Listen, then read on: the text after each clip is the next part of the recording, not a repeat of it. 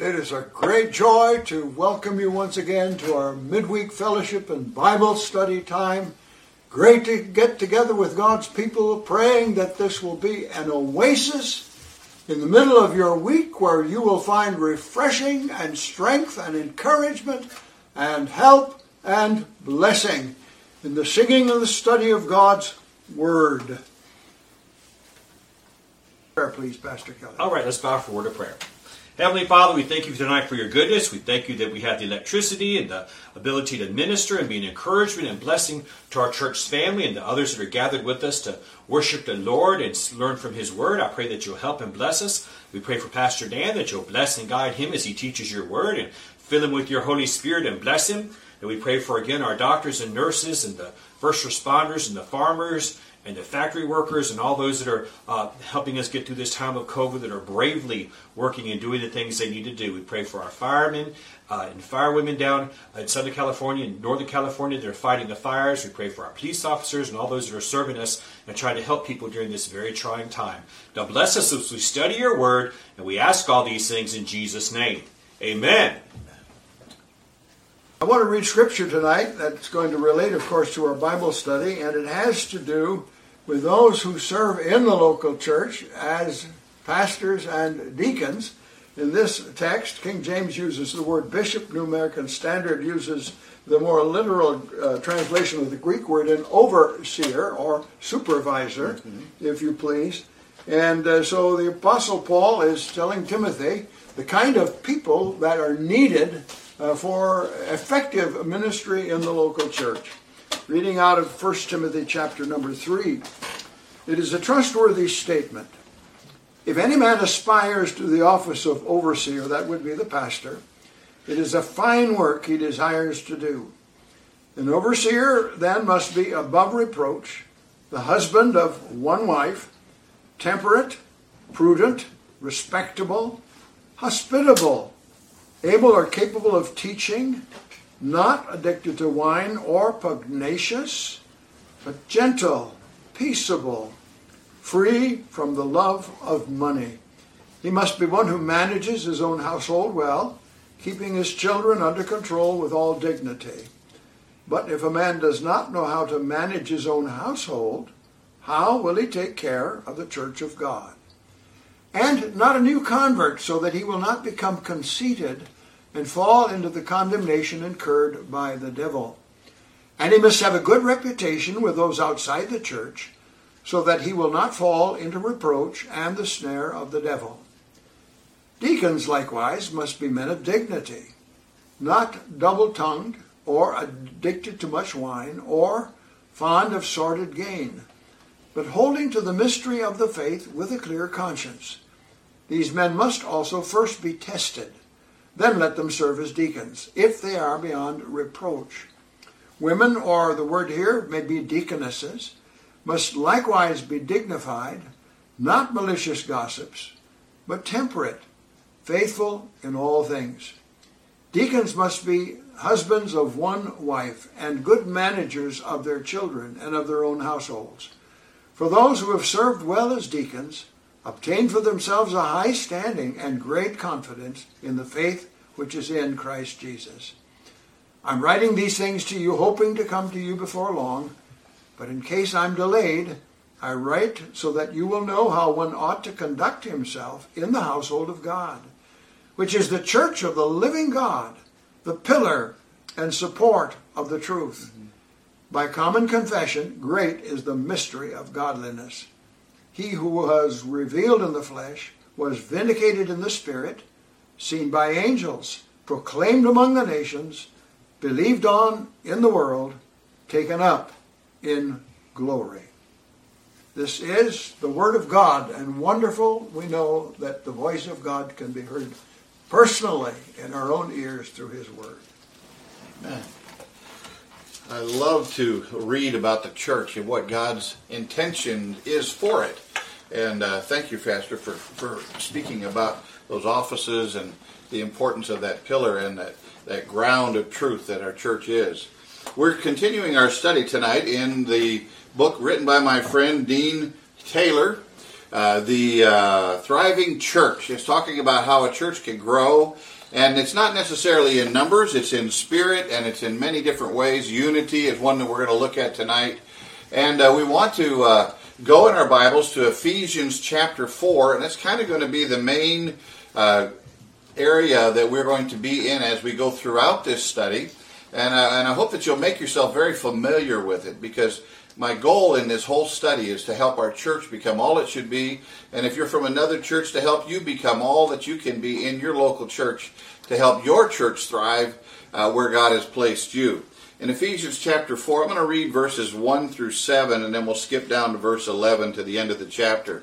And it ties in nicely with what Pastor has already read. In Ephesians chapter 4, "Therefore, I, the prisoner of the Lord, implore you to walk in a manner worthy of the calling with which you have been called, with all humility and gentleness, with patience, showing tolerance for one another in love, being diligent to preserve the unity of the Spirit in the bond of peace. There is one body and one Spirit, just as also you were called in one hope of your calling, one Lord, one faith, one baptism, one God and Father of all, who is over all, and through all, and in all. But to each one of us, grace was given according to the measure of Christ's gift." Then down to verse 11.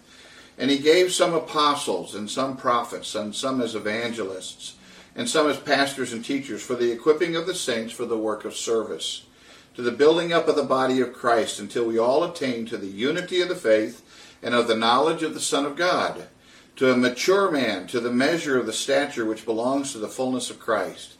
As a result, we are no longer to be children, tossed here and there by waves and carried about by every wind of doctrine, by the trickery of men, by craftiness and deceitful scheming. But speaking the truth in love, we are to grow up in all aspects unto him who is the head, even Christ, from whom the whole body, being fitted and held together by what every joint supplies, according to the proper working of each individual part, causes the growth of the body for the building up of itself in love." Again, this is all about helping your church thrive or to grow, and this is what we want in our own church. And tonight we're going to look at a topic that sounds off the top, like maybe it's a little negative, but it's lesson number 2, it's chapter 2 in my friend Dean's book on treating a sick body. Now, throughout the whole study, we're going to be looking at basically 4 questions that are going to keep popping up. And we're going to focus on the last 2 of these 4 questions tonight that are very helpful to us to understand how we can be part of a thriving church. Number 1, the 4th question is, what is growth? And we talked a little bit about that last week. We'll talk more about that down the road. What causes growth? And we'll talk about that as well. And but tonight we're going to be focusing on number 3 and 4. Am I helping or hindering my church's growth? And how can I help my church, how can I help make my church a growing body? Those are things that we're trying to look at tonight. You see, you must realize that a church can only grow and thrive as its individual members are growing and thriving. You need to be growing in the Lord before you expect your church to be growing and thriving. And so, remember now, we all have a part in this thing. We all have special gifts that God has given. We're just one part of a unified body called the local church. And we all need to be carrying part of the load to accomplish the task. Now, do you remember the last time that you were sick or injured? I do. It wasn't long ago. I had COVID. And for a long time, I just had to lay down. I couldn't do anything that I wanted to do. When we're sick, our bodies are unable to really function properly. And we want to do everything that we can to focus on how to become healthy again. You know, there's a will to do what's right. I remember being sick and laying in my bed thinking, I have things I want to do. I don't want to be laying here. I don't want to be feeling the way I am, but there just was no strength to do it. It was just impossible. Our minds can push us forward, but our bodies sometimes keep us from moving along. A broken bone, a fever, the stomach flu, a headache, or a skin rash becomes the dominant thought of our entire body.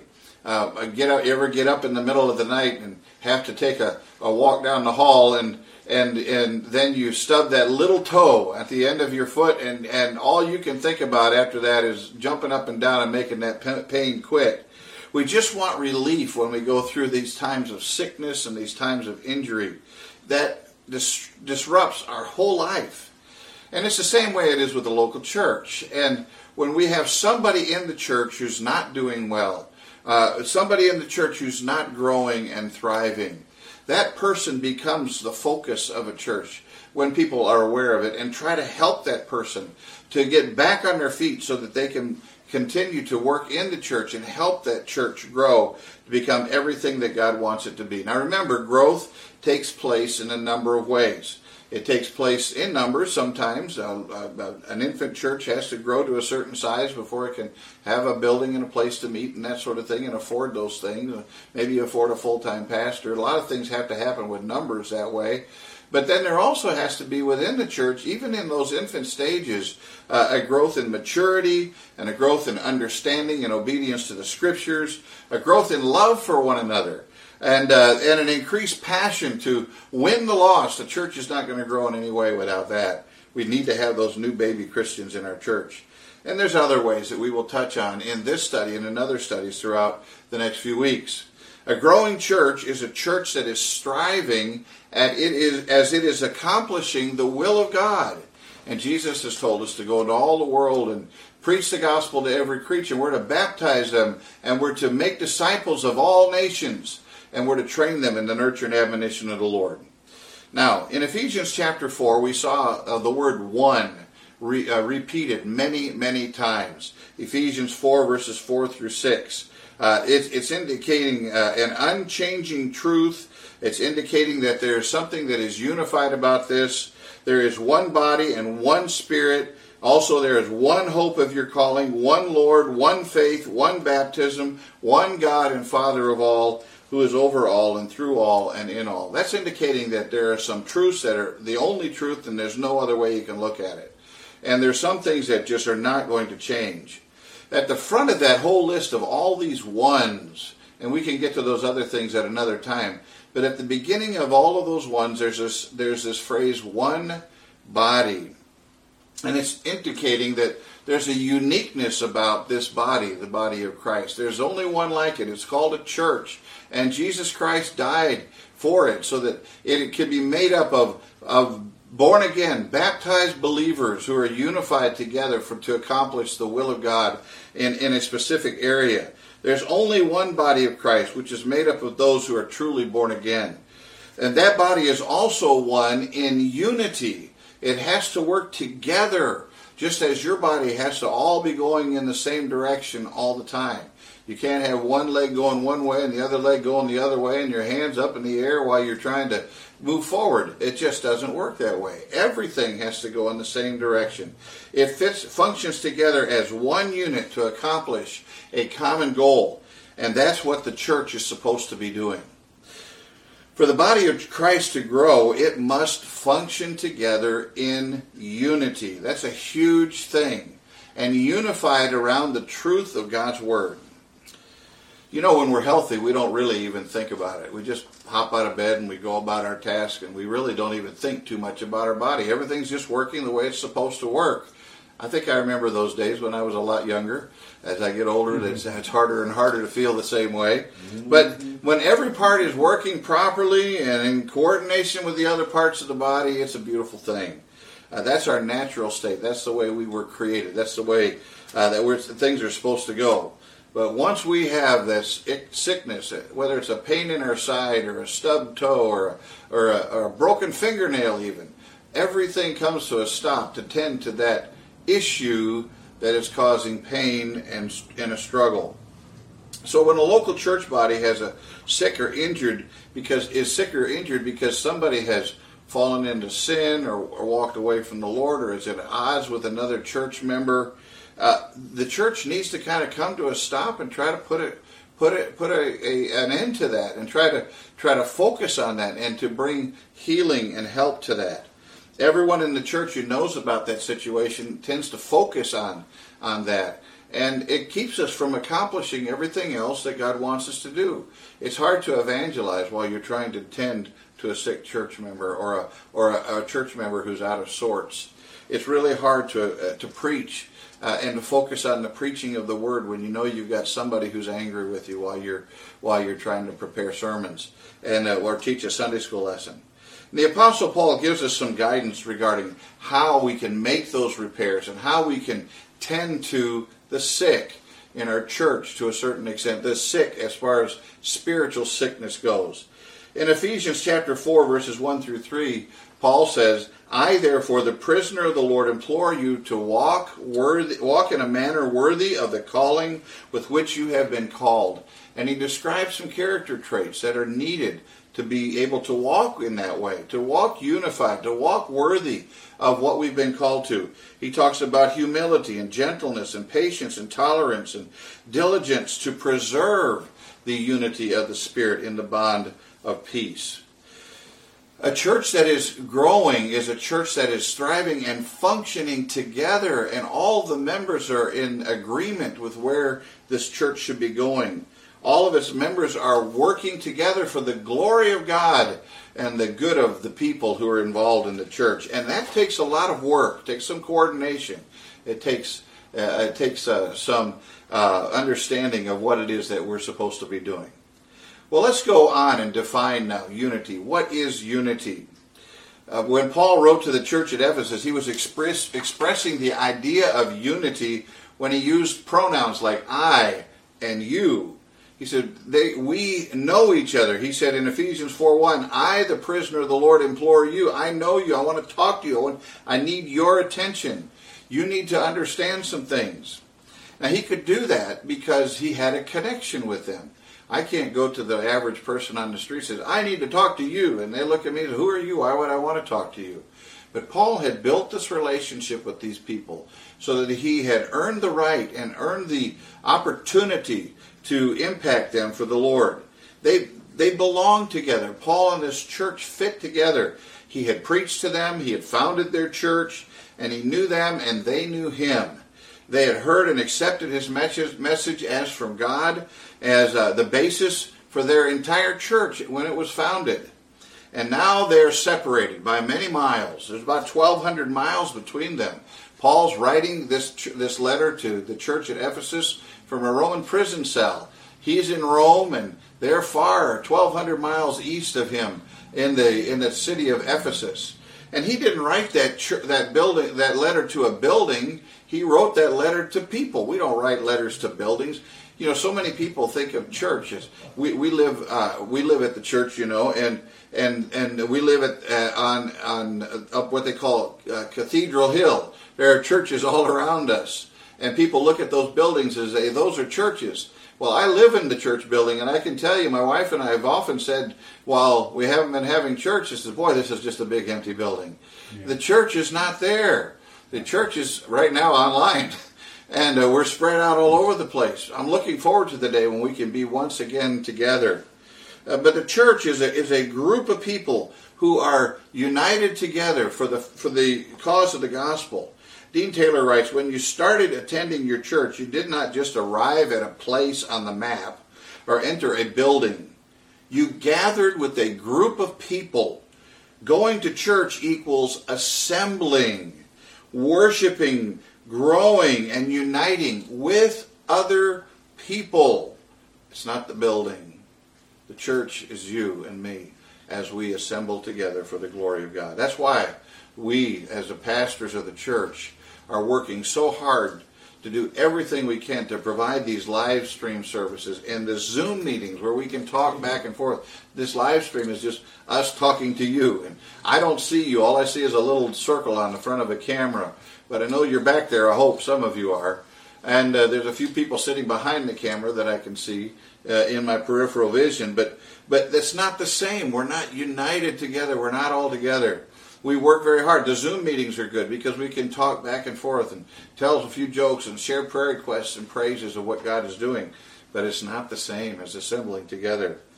we're having these small group men's meetings and small group women's meetings, and we're trying to do everything we can to comply and do things right. But those have become very special to us because we actually see another human being. Might be behind a mask, but they're there, and we can talk to one another. We can pray together, and we can enjoy worshiping the Lord and fellowshipping together.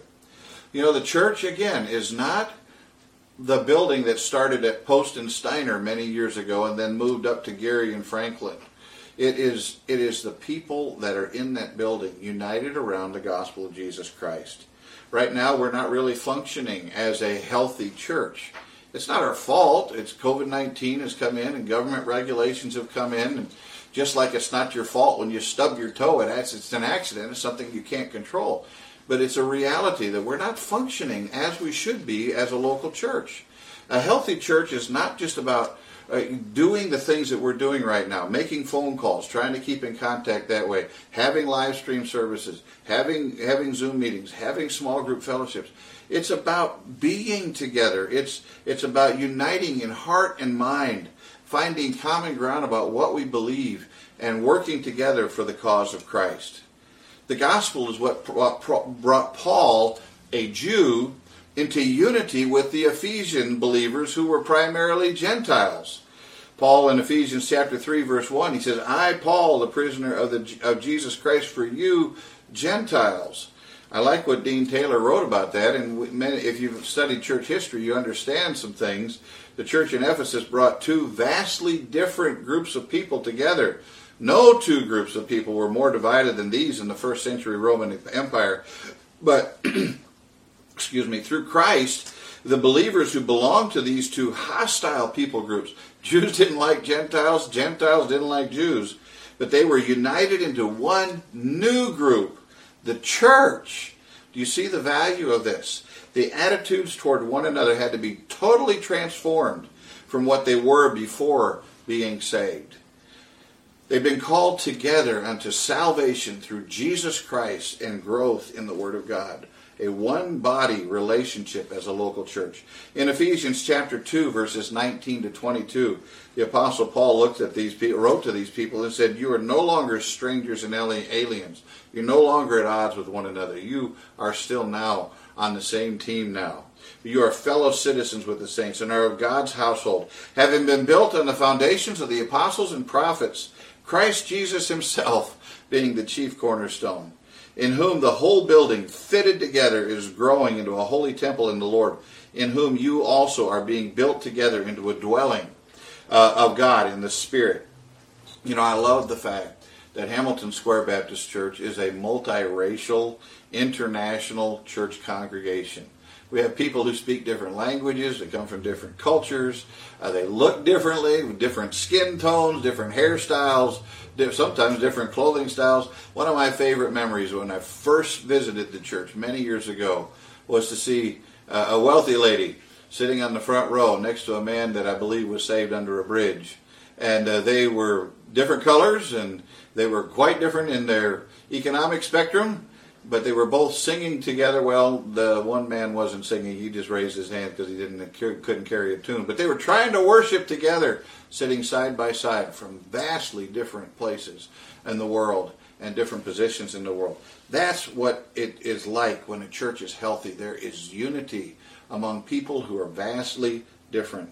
When people who look different, talk differently, live in different income brackets, come from different family backgrounds, different age groups, different genders, and have a multitude of personalities, all unite for the glory of God, it is a beautiful thing.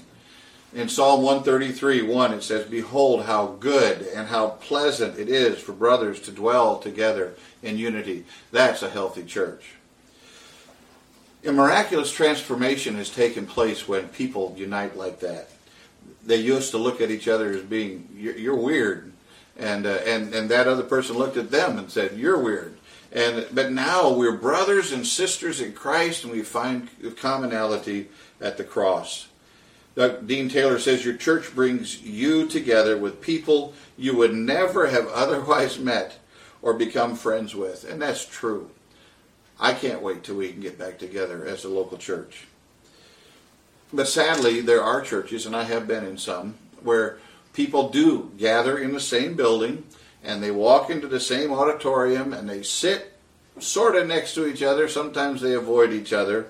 They're in the same building, in the same space, but there's not really unity there. Dean Taylor gives this little mathematical equation. It says togetherness, and then it's got the equal sign crossed out, unity. In other words, togetherness does not necessarily equal unity. I remember reading many years ago, and there's a picture there in your notes about some boys who were very cruel, and they tied two cats together by their tail and hung them over a signpost and let them fight it out. A lot of times there was some togetherness there, but there wasn't a whole lot of unity. They were fighting and carrying on, and sometimes that happens in a local church. Let's go to the second point. We've defined unity. It is gathering together, uniting together for the common purpose of serving the Lord and bringing other people to know Him. And then secondly, we have this desiring unity.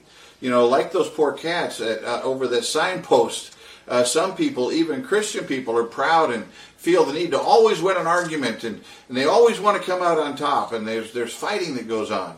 You know, that's pride, and it's easy. But humility takes a lot of work. Paul saw division in the Ephesian church, and he implored them as individuals to work toward unity.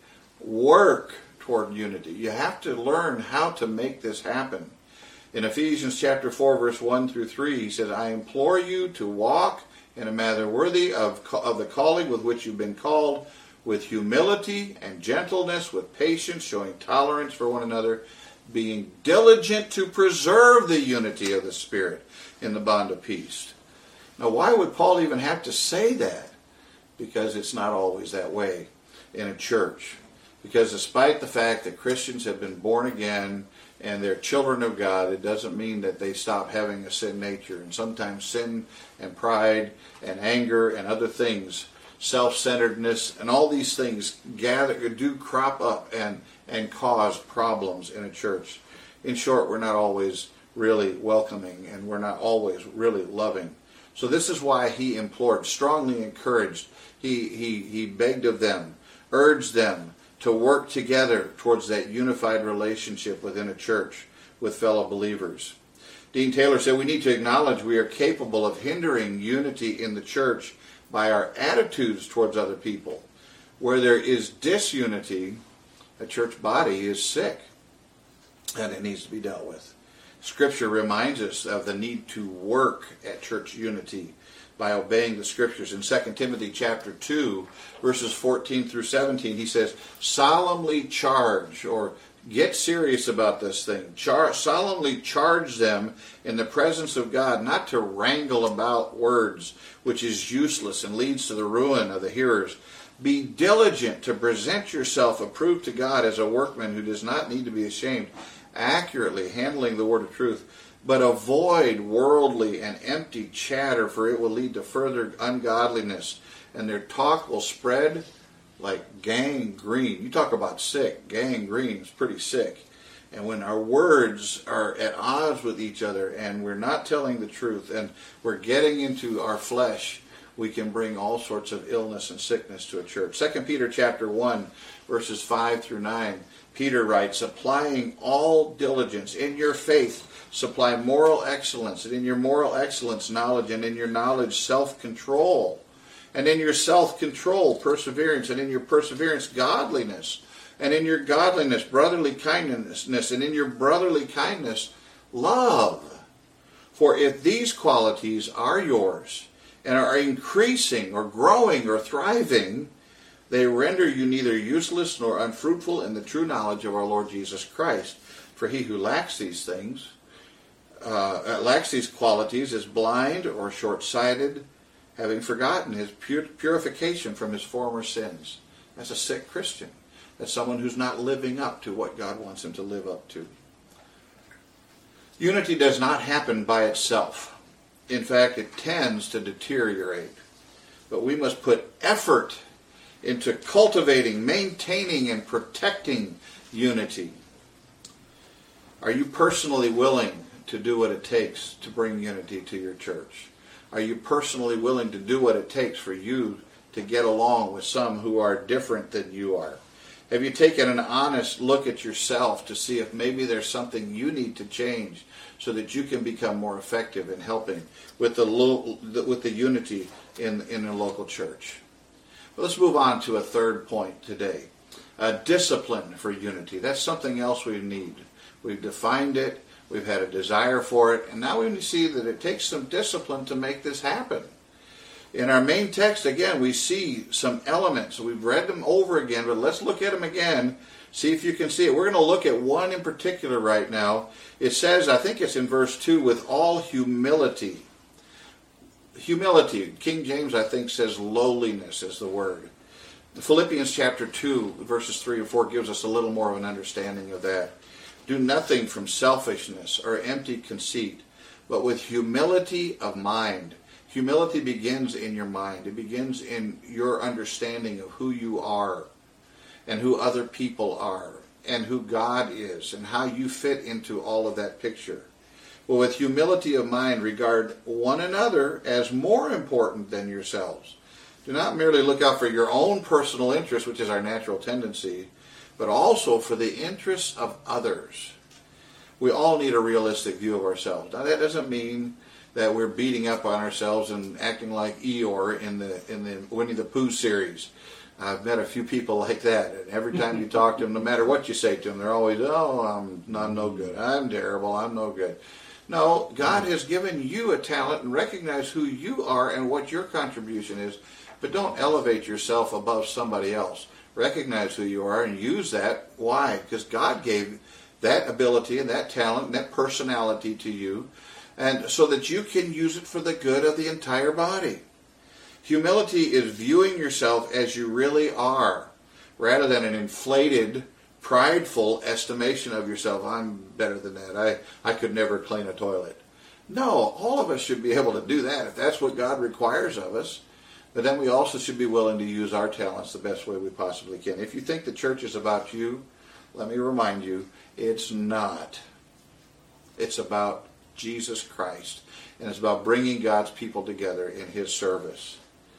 So we need to start off with this idea of humility. And then we want to look at this thing called meekness or gentleness. Meekness. Ephesians chapter 1 or chapter 4, I think it's verse 2 or 3, talks about gentleness or meekness. You've heard someone say, meekness is not weakness, and that's true. But it is basically strength under control. Have you ever considered how much strength it takes to be gentle?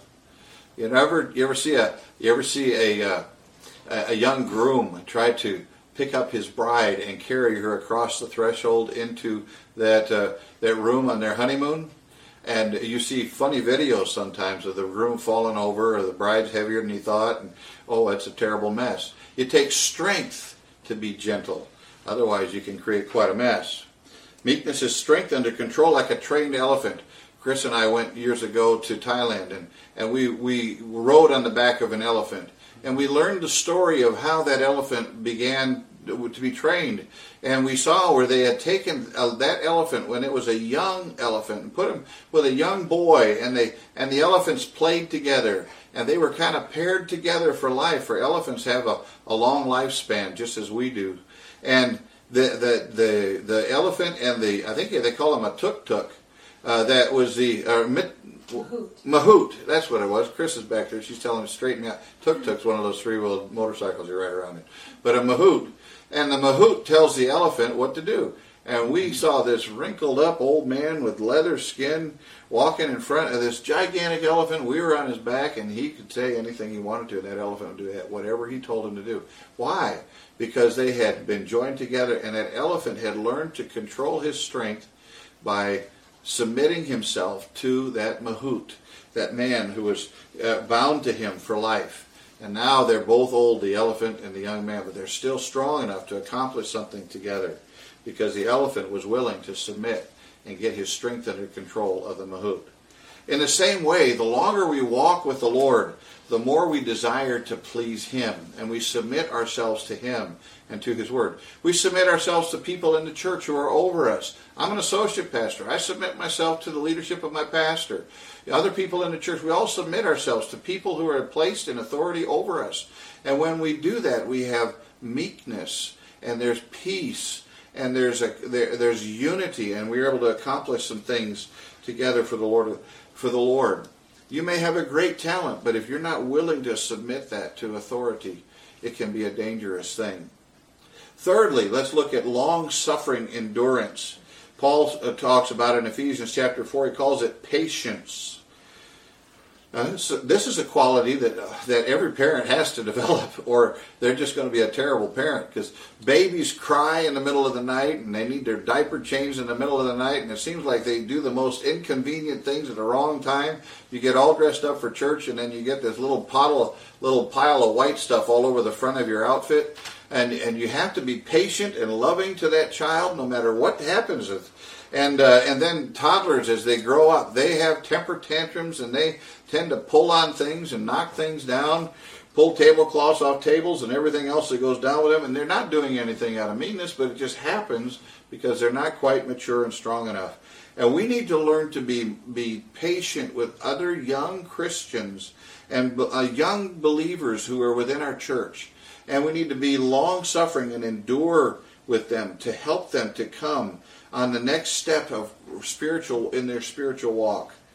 Dean Taylor writes this: a long-suffering person does not react, speak impulsively, blow up, or impose harsh ultimatums or sharp demands on others. The church member who is long-suffering with others is patient, willing to listen to explanations, to give others space to grow, and to get the whole story before passing judgment. Ultimately, long-suffering reflects a deep commitment to others that compels you to stay in rather than bail out of a relationship. Oh, we need that in a local church. Patience is one of the evidences the Holy Spirit's working in a believer's spiritual path to maturity. Galatians chapter 5 verse 22 talks about the fruit of the Spirit, and one of those qualities is patience. Patient endurance drives us to pray for somebody who's maybe a little bit irritating to us, or maybe not where we would like to see them be, rather than lashing out against them with people with whom we have a disagreement or see a failure in. Colossians chapter 1 talks about the fact that we are to be attaining a steadfastness and a patience, joyously giving thanks to the Father for other people in our church who are a part of the body that He has given to us. Patience, long-suffering is a characteristic of God which we should strive to emulate. And on page 10 in your notes, I've given several verses that describe who our God is. Think about Him. He is the creator of it all. He is the all-powerful, all-knowing, all-wise one. And yet He shows grace and long-suffering and patience to you and me every day. Aren't you glad? In Exodus chapter 34 verse 6, the Lord passed by in front of Moses and proclaimed, the Lord God, compassionate and gracious, slow to anger, and abounding in loving kindness and truth, who keeps loving kindness for thousands, who forgives iniquity, transgression, and sin. In Psalm 86 verse 15, it says, you, O Lord, are a God merciful and gracious, slow to anger, and abundant in loving kindness and truth. In Romans chapter 2, verse 4, do you think lightly of the riches of His kindness and tolerance and patience, not knowing that the kindness of God leads you to repentance? Aren't you glad for a kind and loving God? 1 Timothy chapter 1, verse 16, Paul said, I found mercy. We know what Paul was like before he was saved. He was quite the rabble-rouser. He was after Christians. He was trying to jail them and stop them and do everything he could to keep the message of the gospel from going forward. But God got a hold of him, and he says, I found mercy, so that in me, as the foremost, Jesus Christ might demonstrate His perfect patience as an example for those who would believe in Him for eternal life. 2 Peter chapter 3, verse 9, the Lord is not slow about His promise, as some count slowness, but is patient toward you, not wishing for any to perish, but for all to come to repentance. That's patience, that's love, that's grace and mercy. If God can be that way, the holy God of the universe, the holy God of heaven, the one who does no sin, can look down at you and me with patience and grace and offer salvation to us. how much more should we offer grace to fellow sinners? In Romans chapter 12, verses 18 to 12, it says, if possible, so far as it depends on you, be at peace with all men. Leave the vengeance to God. And you can look at those verses. It says at the end of those verses, though, do not be overcome by evil, but overcome evil with good. We should be doing everything that we can to be a meek person, patient with other believers, our strength under control, submitted to the Lord for the unity and the goodness of the local church and the glory of God. Loving tolerance is another quality that is found in Ephesians chapter 4. Let's go back there. It talks about humility and gentleness and patience, and in showing tolerance for one another in love. Tolerance. We need to understand that people are sinners and they're making progress. Patience and long-suffering kind of has a negative, kind of a, okay, I will put up with this idea. But this idea of tolerance is I'm actively trying to help this person along. I'm trying to help this person. It's a positive and an active thing. The King James says, bearing with one another in love. You get the idea that you're helping them carry the load as they're growing in their walk with the Lord. There's an aggressiveness about this thing. There's a desire to really help this person along and not just put up with them. There's a little book that we had in the church lobby. I think most of them are gone, and I picked up a few of them and just set them out there. And it's called How to Walk into Church. You know, sometimes we tend to go into church and we sit in our normal spot. We get into our comfort zone and we look for those people that we're most familiar with, and we kind of gather there. I see that sometimes when we do lunch and mingle at the church when we were doing that. And it's kind of funny when you stand in the pulpit, you can look out and you know almost the assigned seats that people seem to have in the auditorium. You know where they're going to be. And because we just are creatures of comfort and creatures of habit, and we just go with what we know and go with what's familiar to us. But we need to be actively looking for other people and tolerating people that maybe sometimes are a little different than us so that we can help them grow in the things of the Lord. In that book, Tony Payne wrote, in this book, How to Walk into Church, he wrote, this can be quite a mind shift, but it's a vital one. We come to church not only to be loved and blessed by God, but also to love and bless others around us. We come not to spectate or consume, nor even to have our own personal encounter with God. We come to love and to serve. This focus on loving and serving and encouraging those around us is a prominent theme in the Bible's teaching about our role at church. God has something important for us to do. In particular, someone He wants us to sit next to talk with, to listen to pray for, and to encourage. Now we need to be honest there for a minute. All of us know somebody in the church that's kind of irritating to us. They smell funny. Maybe they sing off key.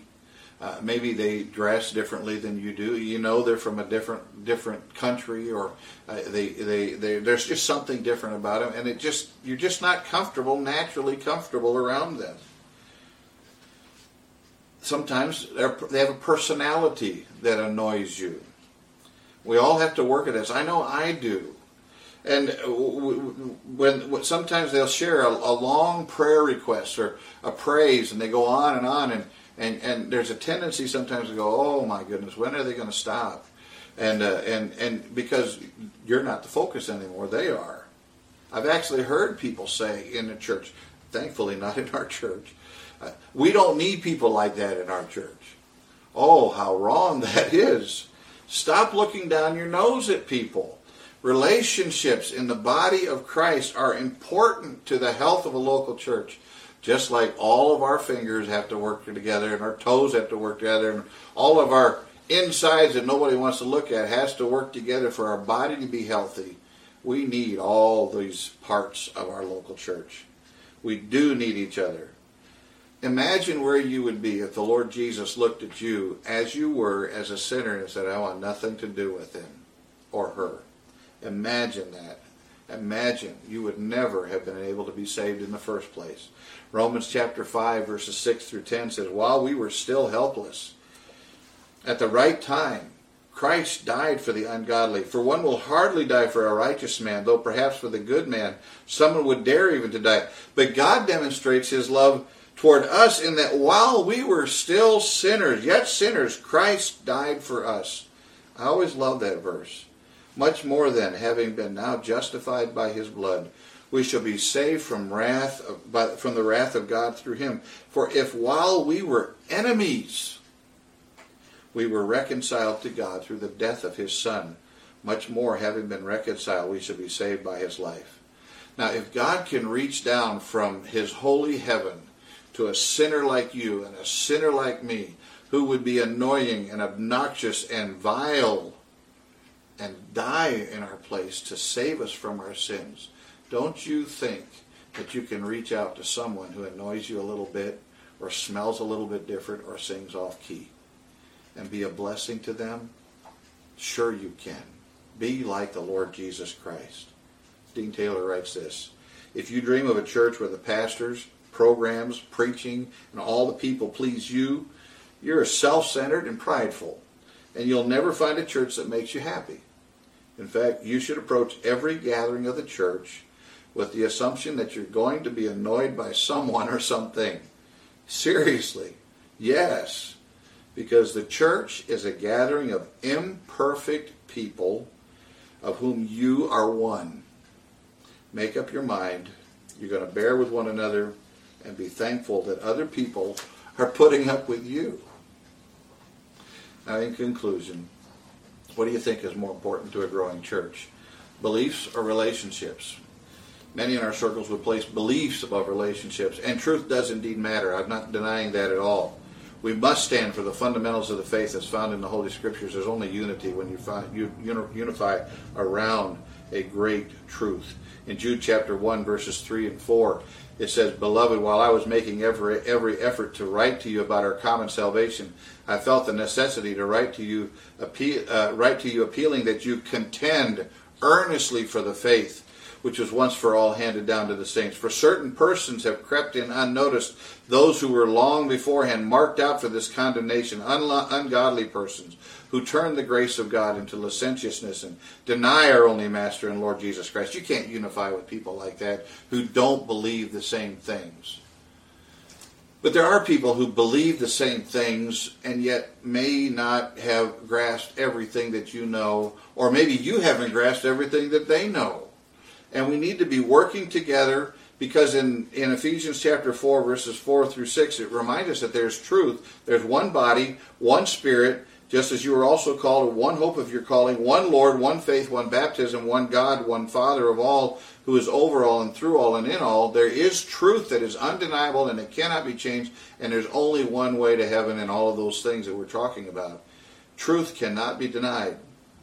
But in the verses preceding that, he also says, "I therefore, the prisoner of the Lord, implore you to walk in a manner worthy of the calling with which you've been called, with humility and gentleness and patience, showing tolerance for one another, being diligent to preserve the unity of the Spirit in the bond of peace."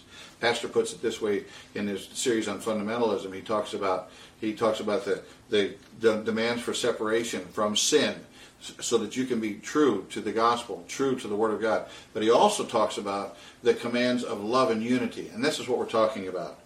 A healthy church is not about truth or relationships. It's about truth and relationships. Relationships built around truth. A gathering of people without a doctrinal foundation is not a church. But neither can there be a church without people who are in a relationship with one another. We have to work at this sort of thing. Now, we're in a very strange time as a church. You all are in your living rooms, sitting on a couch, and we're all spread out all over the place. But hopefully, very soon, we're going to be able to find a way to get back together. And the pastors and the deacons and the deaconesses, the leaders of our church, are working towards this, try to find a way to go about this in a way that will also comply with what we're allowed to do as citizens of San Francisco and California in the United States.